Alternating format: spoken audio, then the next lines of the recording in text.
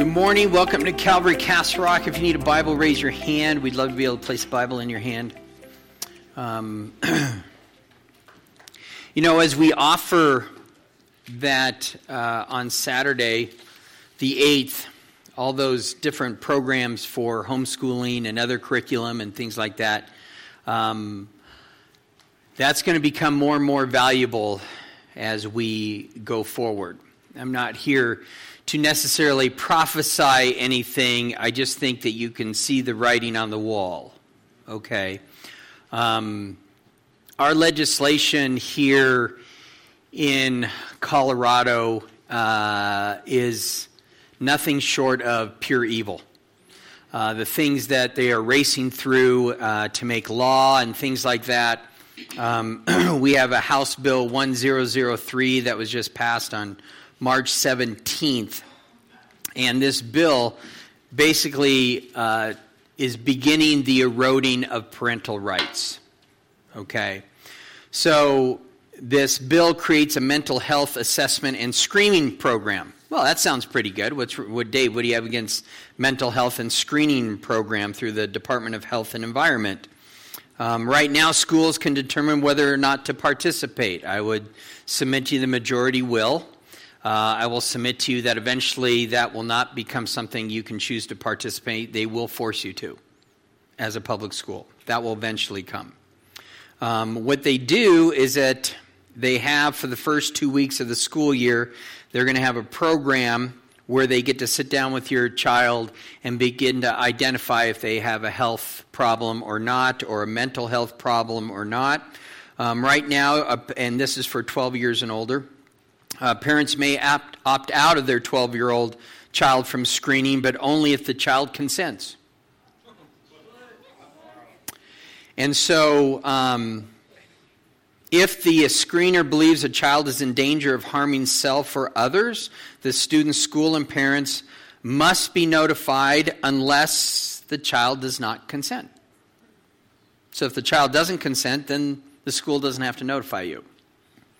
So parents must be given information on resources and service provided through the iMatter program, but only, again, if the child consents. So what that means is that if, and this is all for this reason alone, if your child is thinking of transgendering but doesn't want their parents to know, then they have an outlet there at their school to go down that path without letting the parents know. That's what this is all about. It's not because of other mental health issues and things like that. It's strictly for that reason, and I just want you to be aware of that. Right now, homeschool is not part of this, but as they make all the schools part of this, they'll eventually reach into that, I'm sure, as well. And so I just want you to understand the direction that this is going. I say this out of truth and love and everything else. You're supposed to share God's word as well as other things in truth and love. If you just share truth, you can be a very, very cruel person. And if you just share love, well, then anything goes. And then nothing matters. Okay? But when you share truth and love, there's power in that. There's power in that. And so, again, as a grandparent, I'm going to make sure that my grandkids do not go to a school, because I'm sure, I already know my kids are part of this as well, that they're not going to want their kids to go to any school that will be participating in that. And so if that requires them going to homeschool or a private school or whatever, we as grandparents will come alongside to try and help any way that we can to make sure that it goes in that direction. And so when you look at it and go, well, my kids are already grown up. Okay, but you have grandkids. Okay, grandkids are grown up. Then you have great-grandkids. There's somewhere in there that you need to be praying for and helping others so they don't have to present their kids in such an evil environment. Because that's what it is. That's what it is. So I have no doubt that things are going to get worse. And Lord, come quickly. That's all I have to say. So with that encouraging word, let's go to Exodus chapter 3. Exodus chapter 3.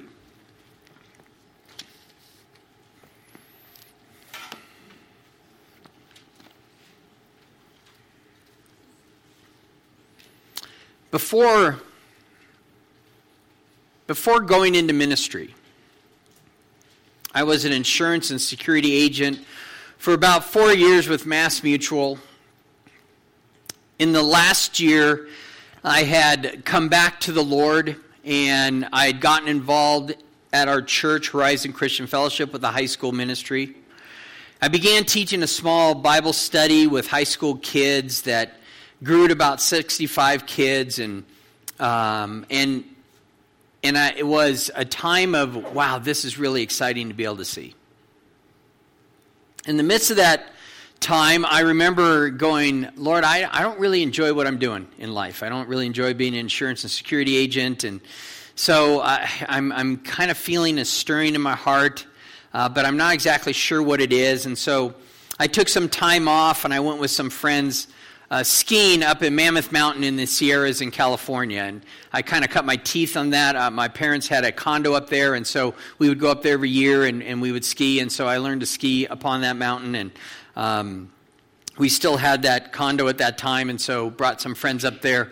And then I told them one day, you guys go, I just want to stay back. I'm going to really seek the Lord. And I believe I'm in a crossroads of what it is that God is calling me to do. And so I sought the Lord that whole day. And I prayed, read, kept on asking the question, Lord, what is it that you want me to do? And so kept praying and asking, and it was about 1, 2 in the afternoon that I heard clear as day in my mind, Dave, what is it that you look forward to every week? Oh, I don't know, Lord. I don't know. What am I supposed to do? I don't know. What do you look forward to every week? Well, I don't know. What do you look forward to every week? And I just go, teaching that Wednesday night Bible study. And I heard as clear as day, do that. And I remember thinking, is there money in that? How do you... Well, how? But that's all I heard. And faith doesn't ask how, faith just does. So I got back. Like I said, I was involved in the youth program there at our church with the high school ministry, and I went and spoke to Miles McPherson, who was overseeing and the youth pastor of our church. And Miles had taken over like a year and a half earlier. That there was like about 30 kids or so, and it had grown to about 300 kids at that point. And so I went to Miles and I said, this is what the Lord told me. I don't know what this means. He says, well, you see what's going on here with the youth group is exploding. I could use some help. I definitely could use some full-time help. Have you ever thought of going into missionary support? And I'm going, don't know what that is. So no, I've never thought of that, What does that mean, And so he explained to me that you actually raise the support. You go to the church and say, hey, I have, X amount of dollars and people are willing to give so I can come alongside in this ministry. And so Miles explained that to me. It took about 3 or 4 months to gather enough people to say, hey, we'll give you so much. And I quit my job and I went into ministry full time. And 6 months later, I meet my wife, Mindy, as we're doing youth ministry. She was not in the youth ministry. She came along with youth ministry. Let's make that very clear. And so she wanted to help out with the youth ministry, and so met her 6 months as I was doing this. 6 months later, got engaged, asked her to marry me in front of a high school Bible study of 500 people at that point. We had a huge auditorium. That's where we met as a high school ministry. 6 months after that, got married. My father-in-law at that point is the pastor of the church, and so he wanted to know if I wanted to do an internship. I said, yeah. Did that for a year. Then he hired me on as a associate pastor for another 2 years. And then after that, we moved out here to plant a church, and we planted Horizon Christian Fellowship in Littleton and was there for 17 years before God called my wife and I and our family here 11 years ago. And so that meeting with the Lord, going to that condo, asking God and hearing clearly do that, that was my burning bush experience. I had received my calling, a call that was not easy, it was not comfortable, a call that I sometimes doubted, but it was my call. Moses is about to receive his calling here, his burning bush experience, where we get that phrase from. But Moses is about to learn what I had to learn. When you receive the calling, you have to understand it is not about you. It's eyes on the living God. And God is always looking for people who are willing, available, and teachable. And you take away any of those three things, and you're going to fail in what God has called you to do. You're going to fail in what God has called you to do. And it's not going to be easy. And it hasn't been easy. But I will tell you this. When you have an all-sufficient God and an insufficient man, and that insufficient man places himself in the hands of an all-sufficient God, God can do amazing things. And he's about to do that with Moses here. Moses is now Midian. He's 40 years has passed. He's a shepherd for Jethro, his father-in-law. We read here in verse 1, it says, "Now Moses was tending the flock of Jethro, his father-in-law, the priest of Midian. He led the flock to the back of the desert and came to Horeb, the mountain of God," which is also Mount Sinai, by the way. "And the angel of the Lord appeared to him in a flame of fire from the midst of a bush. So he looked, and behold, the bush was burning with fire, but the bush was not consumed." So this is the most famous appearing of the angel of Yahweh. At this point, Moses has never met God. He's in the wilderness, the backside of the desert, watching over sheep, totally oblivious about what's about to happen. And so last time we went over verse 1 and 2a is as far as we had gotten. But we discussed at great length who the angel of the Lord is. And anytime you see Lord there, L-O-R-D, all capitalized, that always means Yahweh. Okay? And then that always means that when you look at that and understand that, when we track angel of the Lord, it is always speaking of the second person of the Trinity, the Lord Jesus Christ. And we call that a Christophany. And a Christophany comes from two Greek words. Christos means Christ, Messiah, anointed one. Phanero, which means to be revealed or manifest or to make clear.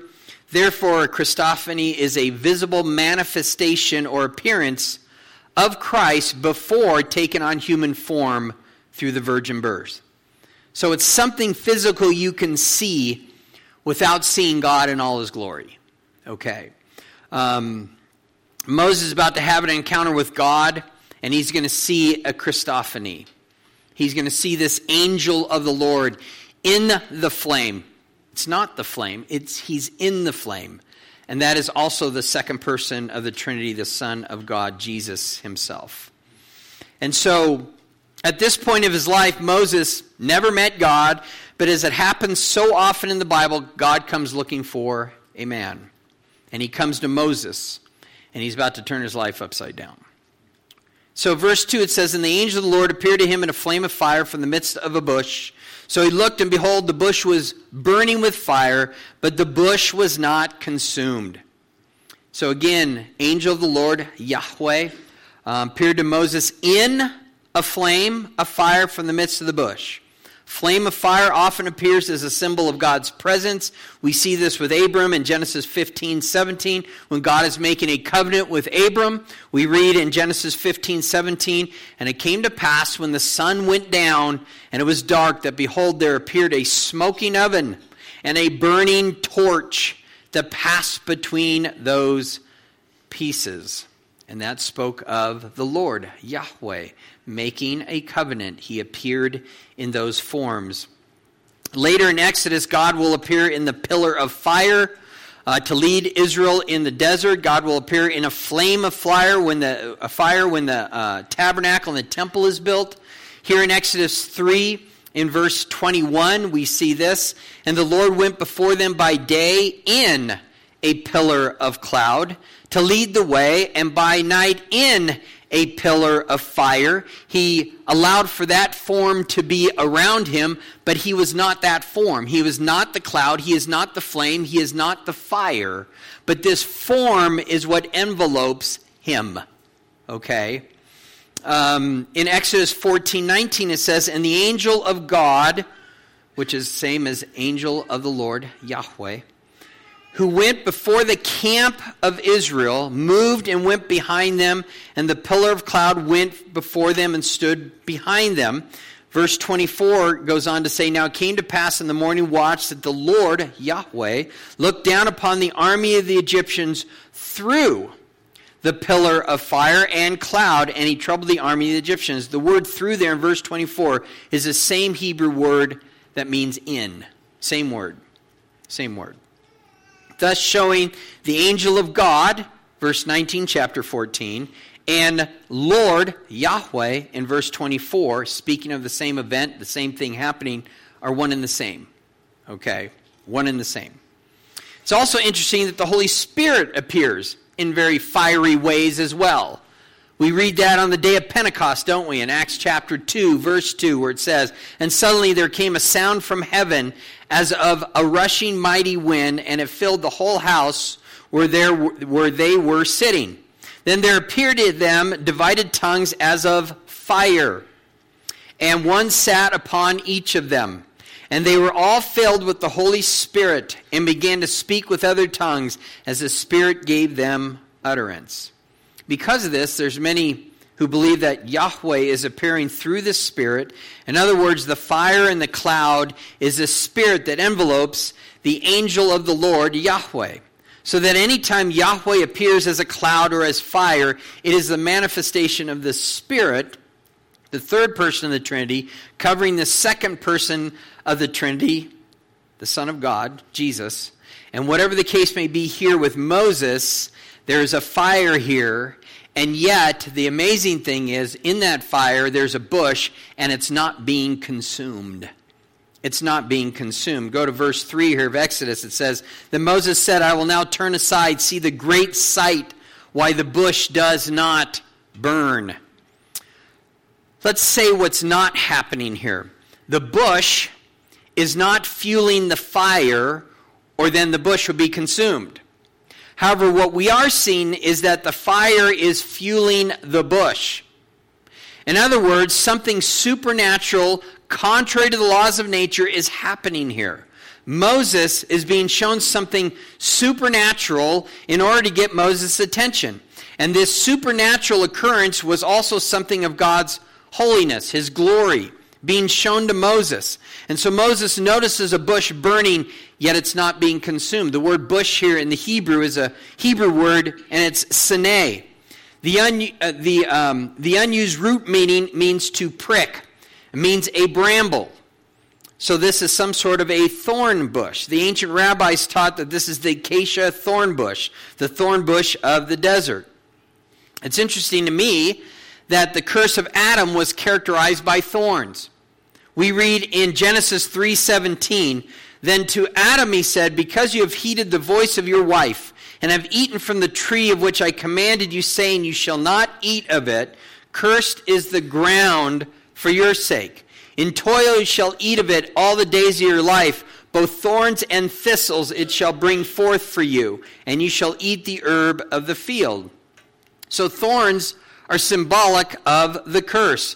The thorn of the crowns that Jesus wore on the cross were not something painful that he just had to endure. They represented the curse that was placed upon him.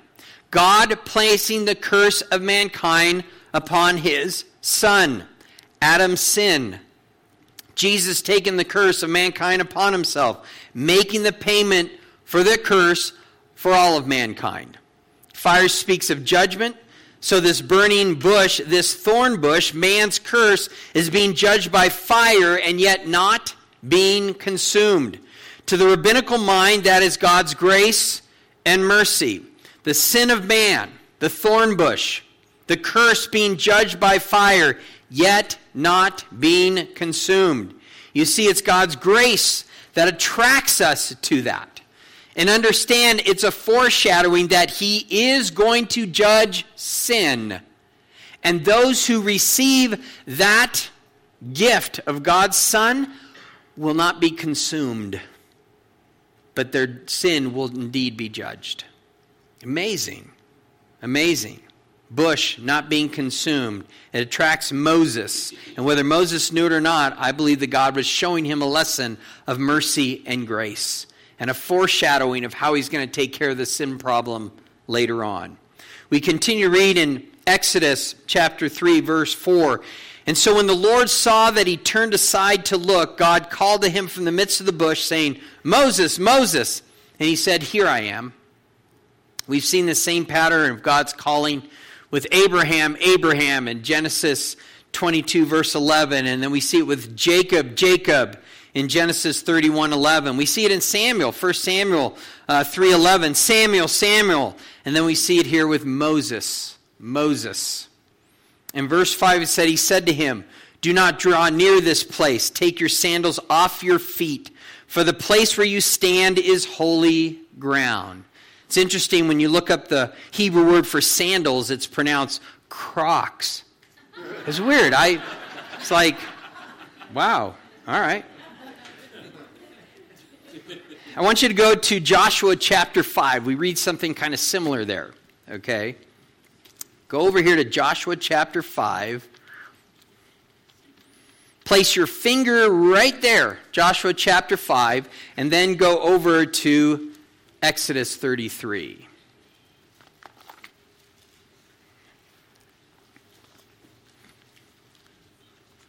So keep your hand there. And then let's go over to Exodus 33.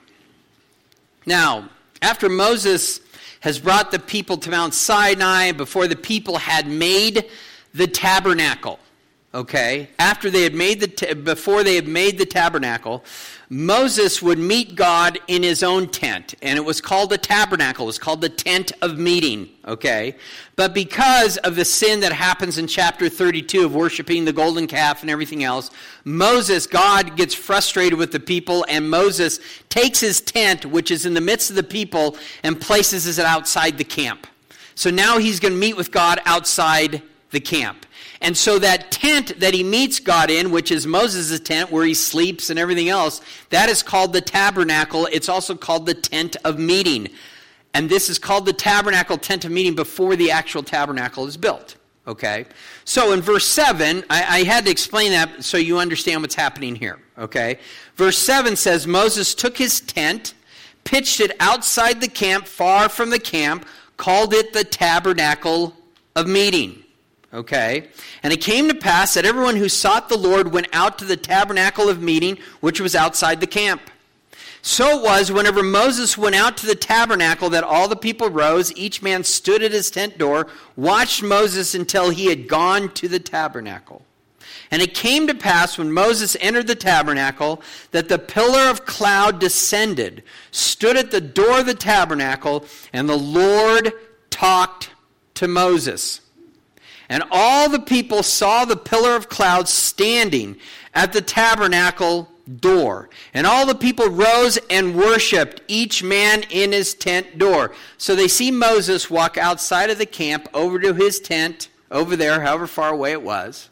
Moses is going to be talking to God himself.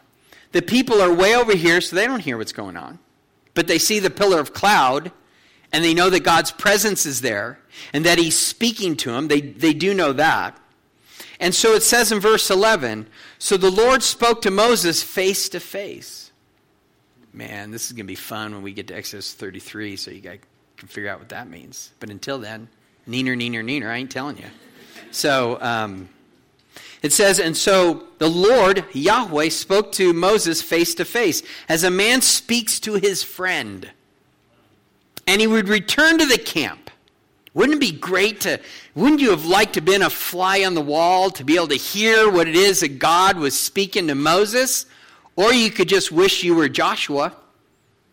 Because his servant Joshua, the son of Nun, a young man, did not depart from the tabernacle. He stood outside the tabernacle. He was kind of like Moses' guard, his personal secret service guy, that would go with him wherever he is. And so he's outside to guard the tent there of meeting, to make sure nobody comes in and things like that. He is standing there on the outside. And you've been camping. Tent walls aren't very well insulated. That's why when you go camping, you can hear people talking and having fun all the way down, the way or whatever in their tent. They're talking loud or whatever, and you can hear all that. It's the same thing with Joshua. I guarantee you, he could hear the voice of God. It's wild. Wild to think about that. Now, keep your finger there in Joshua 5, but go over here to Deuteronomy 31. Remember, it's Deuteronomy, then Joshua, so where your hand is, go to the left. Don't go to the right from Exodus. You'll get there quicker. Just helping you, all right? So here in chapter 31, Moses is about to hand off the baton to Joshua, okay? And as he does this, we read in verse 14 of Deuteronomy 31. And the Lord said to Moses, behold, the days approach when you must die. Call Joshua and present yourself in the tabernacle of meeting that I may inaugurate him. So Moses and Joshua went and presented themselves in the tabernacle of meeting. So now they're there together. And the Lord appeared at the tabernacle in a pillar of cloud, and the pillar of cloud stood above the door of the tabernacle. Go down to verse 23. And this is God speaking. Then he, God, Yahweh, inaugurated Joshua the son of Nun and said, be strong and of good courage, for you shall bring the children of Israel into the land of which I swore to them, I will be with you. So he has been trained being on the outside of the tent of meeting. Every time Moses would go in, he's heard the word of God. He has heard God. Now he's inside the tent of meeting with Moses. Pillar of cloud has enveloped them, and they're in the very front as they go in. And he's there as he hears God. There is no face-to-face encounter like Moses had, but he still hears God. Now, knowing that, go to Joshua 5. Joshua 5. Here we see Joshua kind of contemplating. He's outside. He's by Jericho. He's probably thinking about this battle of how he's going to overtake Jericho, things like that, when all of a sudden he gets interrupted by someone. And so it says that it came to pass when Joshua was by Jericho that he lifted his eyes and looked, and behold, a man stood opposite him with his sword drawn in his hand. That means whoosh, he has it out.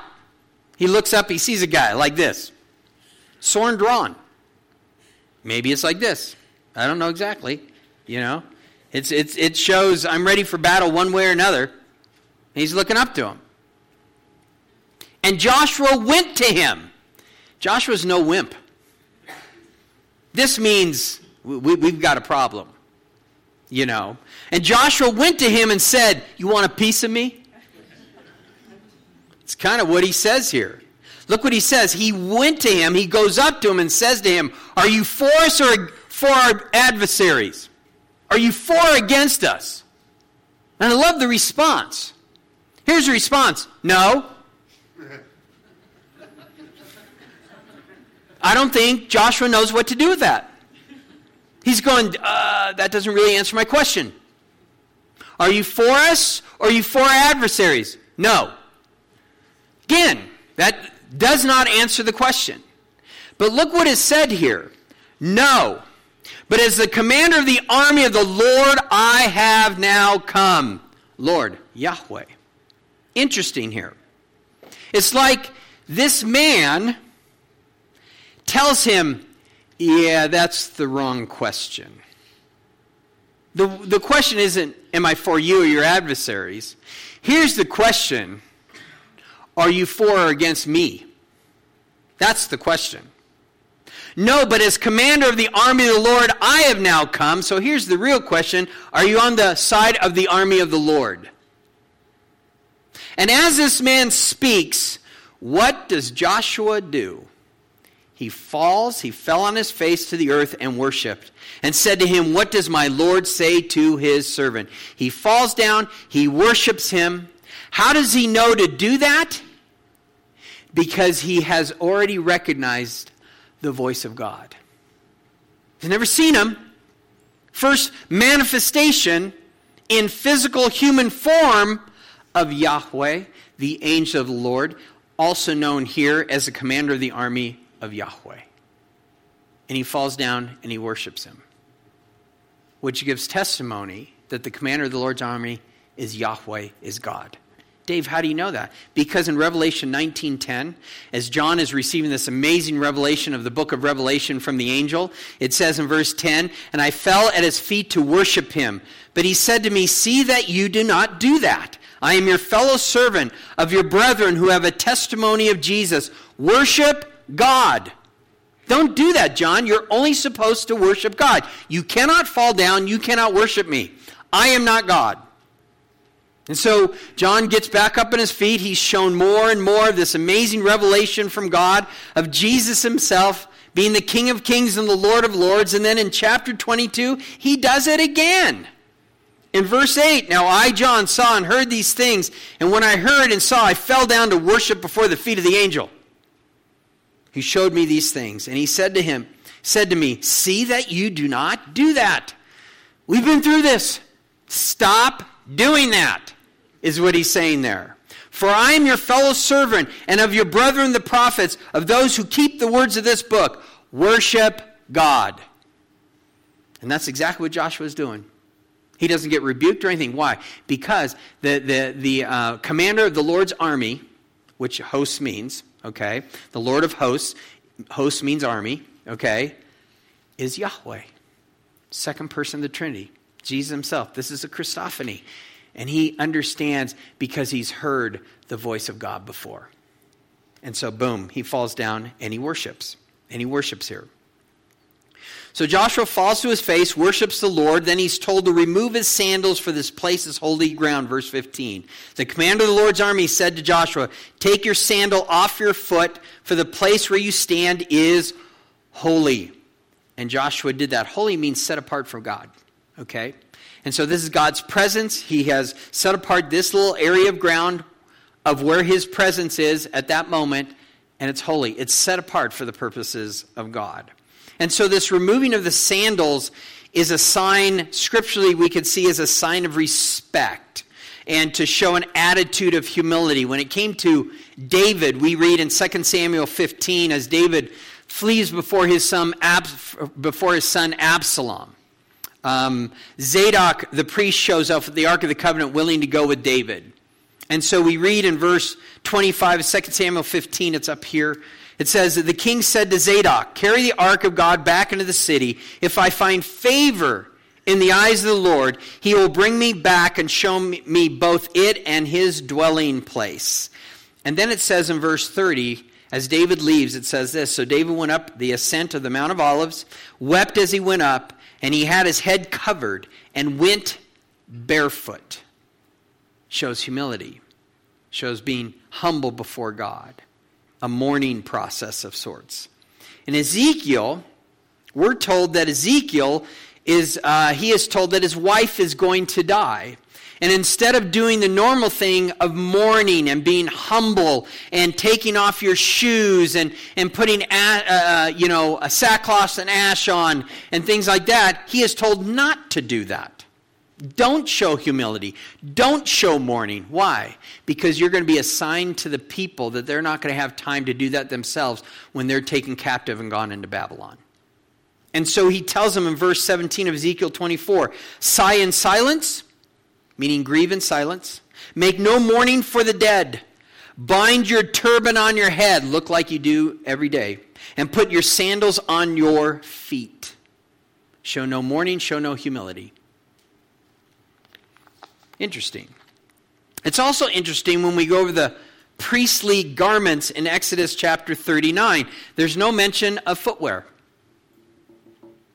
No mention of sandals or what kind of sandals you're supposed to use when you minister before the Lord, because you're not supposed to be wearing any sandals. You're supposed to be barefoot. In Exodus 28, 6 through 14, it speaks of the ephod that the high priest is going to wear. In Exodus 28, 15 through 30, the breastplate. Exodus 28, 31 through 35, the robe. The Exodus 28, 36 through 38, the turban. Exodus 28, 39, the linen tunic. But no mention of what to wear on your feet. It's interesting that when it comes to service there in the tabernacle or the temple. We're told that there's a laver to be placed just there in the courtyard before you enter into the holy place. And if you're a high priest, before you enter the holy place and then the Holy of Holies.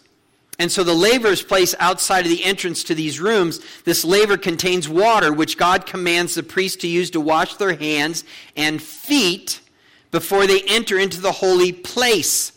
Exodus 30, verse 17 through 21. Exodus 40, verse 30 through 32. Failure to do so will result in their death. Exodus 30, 20 through 21. In order to wash your feet, if you have some sort of footwear on, it would require you to remove that footwear, your sandals. In order to wash your feet, it wouldn't make any sense to wash your feet and then put on dirty sandals after that. So, you wash your feet and they're clean. Yes, you step down onto ground, but as was explained to me last service, as someone explained to me as they kind of dug into the Jewish thought behind this, it's because you're about to serve the Creator of the heavens and the earth. And so to be in touch with your Creator, you need to be in touch with your creation, with His creation. I thought that was interesting. Could quite possibly be. But we don't see remove a sandal before you wash your feet. They're just told to wash their feet. And it is interesting when you see any sort of drawings. When you go to Israel, you go to the Temple Institute, and they show all these pictures of these priests serving and things, and they're all barefoot. They're all barefoot because there's no holy footwear per se in order to wear when you're serving the Lord in His tabernacle or temple. And so God is declaring this place where He's appearing, His presence set apart for His presence at that moment as holy. Take your shoes off. Take your shoes off. Verse 6. Moreover, He said, Exodus 3, verse 6, moreover, He said, I am the God of your father, the God of Abraham, the God of Isaac, the God of Jacob. And Moses hid his face, for he was afraid to look upon God. Moses understands now. He's standing on holy ground. He's taking off his sandals. God continues to speak to him. And he says something very interesting that I had never seen before. But he says, I am the God of your father. Dave, we've been over this, when he came to Jacob, he says, I'm the God of your fathers, and Abraham, Isaac. Okay, but here it's in the singular. And I personally believe that this is God speaking to Moses about his biological father. Saying, Moses, just so you know, I am. And he still is. He wasn't I was. It's an I am thing. I am still the God of your father. Why? Because he's still alive. He's in the afterlife and he's doing just fine. I believe that would probably have been a comforting thing for Moses to hear. And by saying his father, it also means his mother and any other loved ones of his that believed in God. Okay. And he goes on and says, and the God of Abraham, the God of Isaac, and the God of Jacob.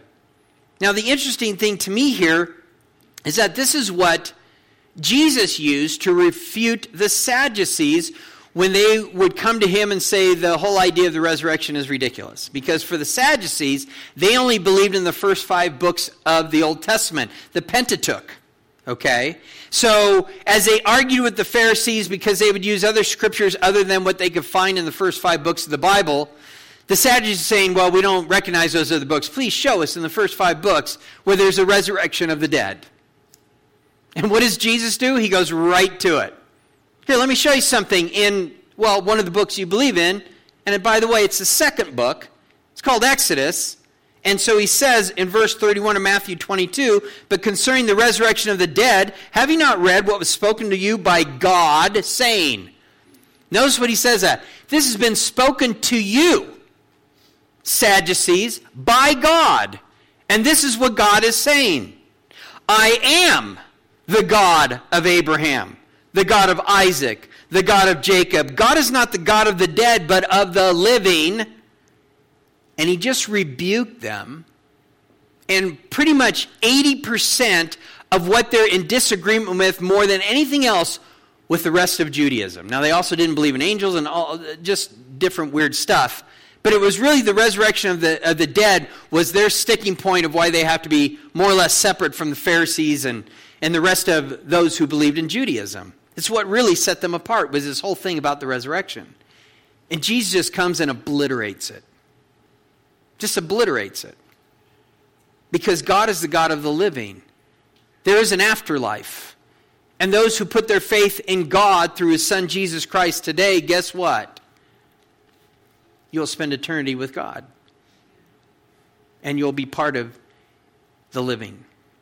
And I believe that this is given to Moses and for everyone else to understand that they're believing, fathers and mothers and wives and sons and daughters and husbands that die in faith are doing just fine in the afterlife. God is very clear about this, and you should be clear on this as well. Verse 7 of Exodus says, chapter 3, verse 7, "And the Lord said, I have surely seen the oppression of my people who are in Egypt, and I've heard their cry because they're taskmasters, for I know their sorrow." Something, again, that I never saw before. This is the first time that God ever declares a people my people. This is the first time He declares to the children of Israel, I should say, as my people. It's amazing. "And I've heard their cry." We're going to see in the next few verses here how much God Himself says, I. Okay? "I have seen their oppression. I know their sorrows." Verse 8, "So I have come down to deliver them out of the hand of the Egyptians." Who's going to deliver the people out of the hand of the Egyptians? God is going to do it. "And to bring them up from the land to a good and large land, to a land flowing with milk and honey, to the place of the Canaanites, the Hittites, the Amorites, the Perizzites, the Hivites, the Jebusites. Now therefore, behold, the cry of the children of Israel has come to me. I have also seen the oppression which the Egyptians oppress them." So he says "I" several times here. Shows the Lord's personal commitment to the remedy of their situation here. You have a crisis in verse 7. He repeats that crisis in verse 9, and he gives the remedy of it in verse 8, and he says He's the one that's going to do it. Now at this point, Moses is probably going, yeah, awesome. This is great. This is awesome. I find this also interesting. There's a bit of a hint here of nowhere does it say, "And Moses, you're going to be part of this group that I take out and bring into the land flowing with milk and honey." Moses isn't mentioned in that. Children of Israel, I've heard their cry. Those that are in bondage, I've heard their cry. I'm going to bring them out. I'm going to bring them into the land flowing with milk and honey. He doesn't say that to Moses. Now, quick little spoiler alert.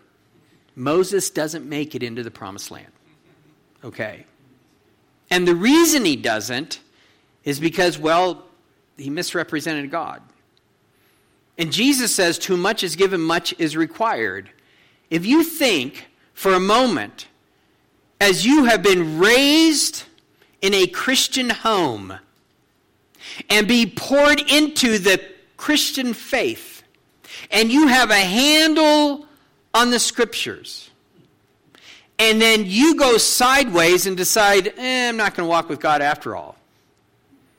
If you think the person who has not had that kind of an upbringing is under the same, punishment structure as you, you're wrong. You wonder why that person who hasn't been poured in to the Lord Jesus Christ, the gospel, Christian upbringing, things like that, is able to go off and sin, and it seems like it doesn't really affect them, and they seem to actually be prosperous in it. But then you try and do it, and you're getting hammered. You're getting slammed. You are not able to be successful apart from God. Why is it? Because too much is given, much is required. That's why.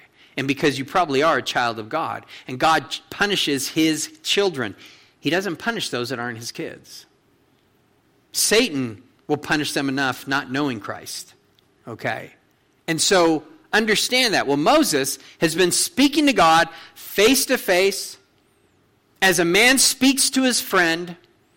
He's been able to see all that God has done through his life. He's been able to see as he delivers the people out, as God used him to deliver the people out, all those amazing plagues. And I got to tell you, you can share with me all you want about Dave, the parting of the Red Sea. Dave, all those 10 plagues. Dave, when he smacks the rock and water comes out. Dave, those are all amazing. But I got to tell you something. If I could ask to do any of those things through the power of God, it would still be the staff. It would still be the staff throwing it down and have it turn into a snake. To me, that is the most amazing thing, to be able to do that, freak everybody else out in the room, and then just be able to pick it up and become a staff again.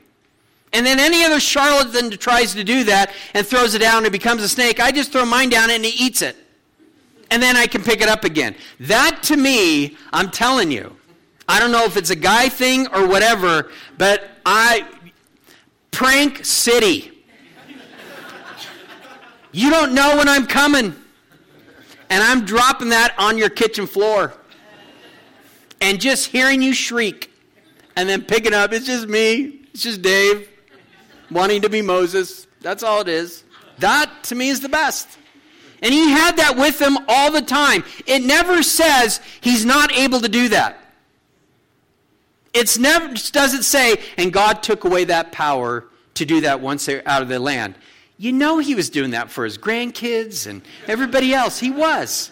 Throwing that down, picking it up, letting his kids shriek, and, grabbing it again. It would have been the most awesome thing. And so he experiences all this, gets to the other side of the Red Sea. Not more than a day or two goes by, and the people are complaining, I'm thirsty. When are we going to get something to drink? Are we there yet? That whole thing.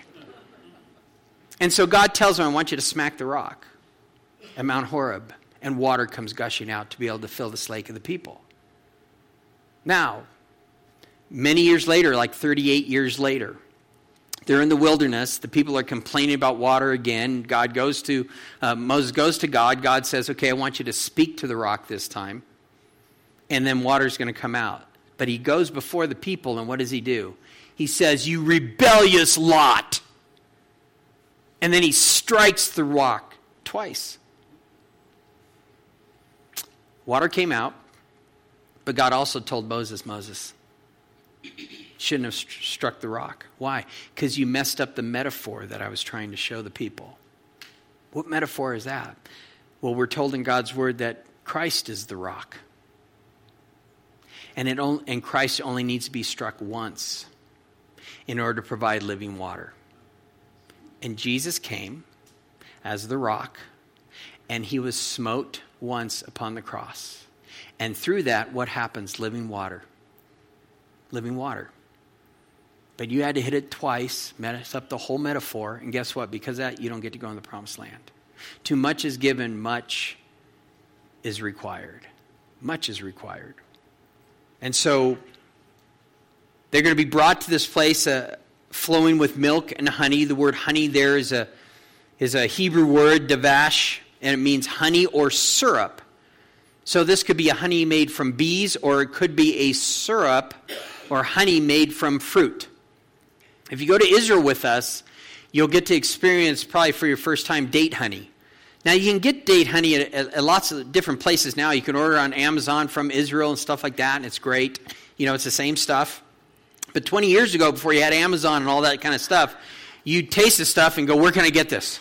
So you get all these jars of honey, and then you have to pray over it to make sure it doesn't break, in your bag on the way home, because then it no longer is a blessing. But this stuff is so good. I am telling you, those who've been to Israel, you've tasted the date honey. It's amazing stuff. Amazing stuff. I love it. If I lived there, I would be like this. I would just be having it every single day on every piece of toast, bread, pancakes, whatever it is, and just taking shots left and right. This stuff is so good. It's absolutely amazing. And so it could be speaking of that. And it speaks of agricultural milk that you get from the goats and from the cows and such. And then it also speaks of bees because they pollinate everything. But it's also speaking of the fruit that they can make into jams and jellies as well as this syrup. So, and then there are 6 ethnic groups that are there inside the land of Canaan. Small independent states. It's not an exhaustive list. But in most of the lists, when they give a summary of all these nations, it always ends with the land of the Jebusites. It seems to always be mentioned last, not in every single one. When it's talking about the topography of these nations, once or twice it's mentioned second to last. But all the rest of them, it's always mentioned last. And it almost seems to be that Israel itself didn't settle until David defeated the Jebusites in Jerusalem and then made that his capital. And it seemed from then on, that's when Israel started to become a nation with the different 12 tribes. So, verse 10, it says in Exodus 3, verse 10, "Come now, therefore, and I will send you to Pharaoh, that you may bring my people, the children of Israel, out of Egypt." So, Pharaoh here would be Amenhotep II. This is the Pharaoh of the Exodus. We'll talk a little bit more about him as we continue on. Up until this point, I'm pretty sure Moses, again, is very excited to hear all that the Lord is going to do. But now he is being told, I'm going to do this through you. I'm going to send you to Pharaoh, and you're going to bring my people, the children of Israel, out of Egypt. This is the first that Moses is hearing it, and he's a little reluctant. He's a little reluctant.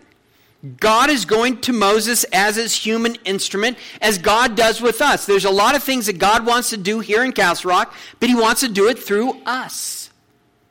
He wants to do it through us, his human instruments. Verse 11. But Moses says to God, "Who am I that I should go to Pharaoh, that I should bring the children of Israel out of Egypt?" Some of you are saying that. Who am I to invite someone to a sunrise service? Who am I to invite someone to church? Who am I to buy a shirt that says I love my church, and when someone says, what do you love about your church? You should have an answer. And if you don't buy the shirt.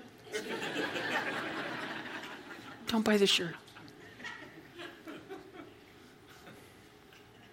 And so he's a little reluctant here, okay? Because he knows he can't do it. He can't do it. Who am I that I should go to Pharaoh, that I should bring the children of Israel out of Egypt? So God said, I will certainly be with you. Do you need anything more than that? Certainly. The word certainly is Hebrew word ki. It means because or surely. The words I will be is actually one word in the Hebrew. It's haya, means to be, become, come to pass. In other words, because of who God is, what has been spoken will come to pass. Certainly, surely, this will happen. Why? Because God is with you. And if you have God, you don't need any other. It's good enough. It should be good enough. And this shall be a sign to you that I've sent you. When you have brought the people out of Egypt, you shall serve God on this mountain. Interesting thing about this sign. Usually a sign is given to show what God has said will come to pass. Usually the sign comes first. And then that gives you the confidence of knowing what he has said and the way that promise will come to pass. Here, it's different. It's an unusual sign. The sign is confirmed after Moses leads the people back out of Egypt. It is when Moses is back with the people of Israel worshiping, serving God on this mountain, that's where Moses is speaking here to God, that God is speaking to Moses here, that sign will be fulfilled. Moses is being called first to trust, obey God first in order to see this sign fulfilled. The sign mentioned here requires faithful obedience before it will become a reality. Yet, as we shall see, there will be many signs that go before this, but this is going to be the ultimate proof of Moses' divine calling, that when he shows up there at the mountain where God is speaking to him now, which is also known as Mount Sinai, that it's at that point, that's the ultimate proof that, for one, God has been with him, and that he has truly been called to what it is that he has been called to do. Because we're going to see people challenging Moses every step of the way until they get to the base of the mountain, and even afterwards. But because God says it's going to happen, it is. And when Moses gets there, there's going to be a change with him at that point as well. And he will have even more faith and confidence in God. Understand that when God calls you out of something, he calls you to something. Okay? He calls you from to for. Okay? So he calls you out of the world, out of Egypt, out of the place of bondage, into serving and worshiping the living God. And when you do that, that is when your life has purpose and meaning. And if you don't, it does not. Because it's vanity. And you've hooked yourself up to something that will never satisfy and will not continue on once you die. This is why it's so important to get out of the world into the Lord and to be used by God in the way of worship and serving the holy God. And then this next verse in 14, or 13 and 14, and we have to wait till next time. Let's pray.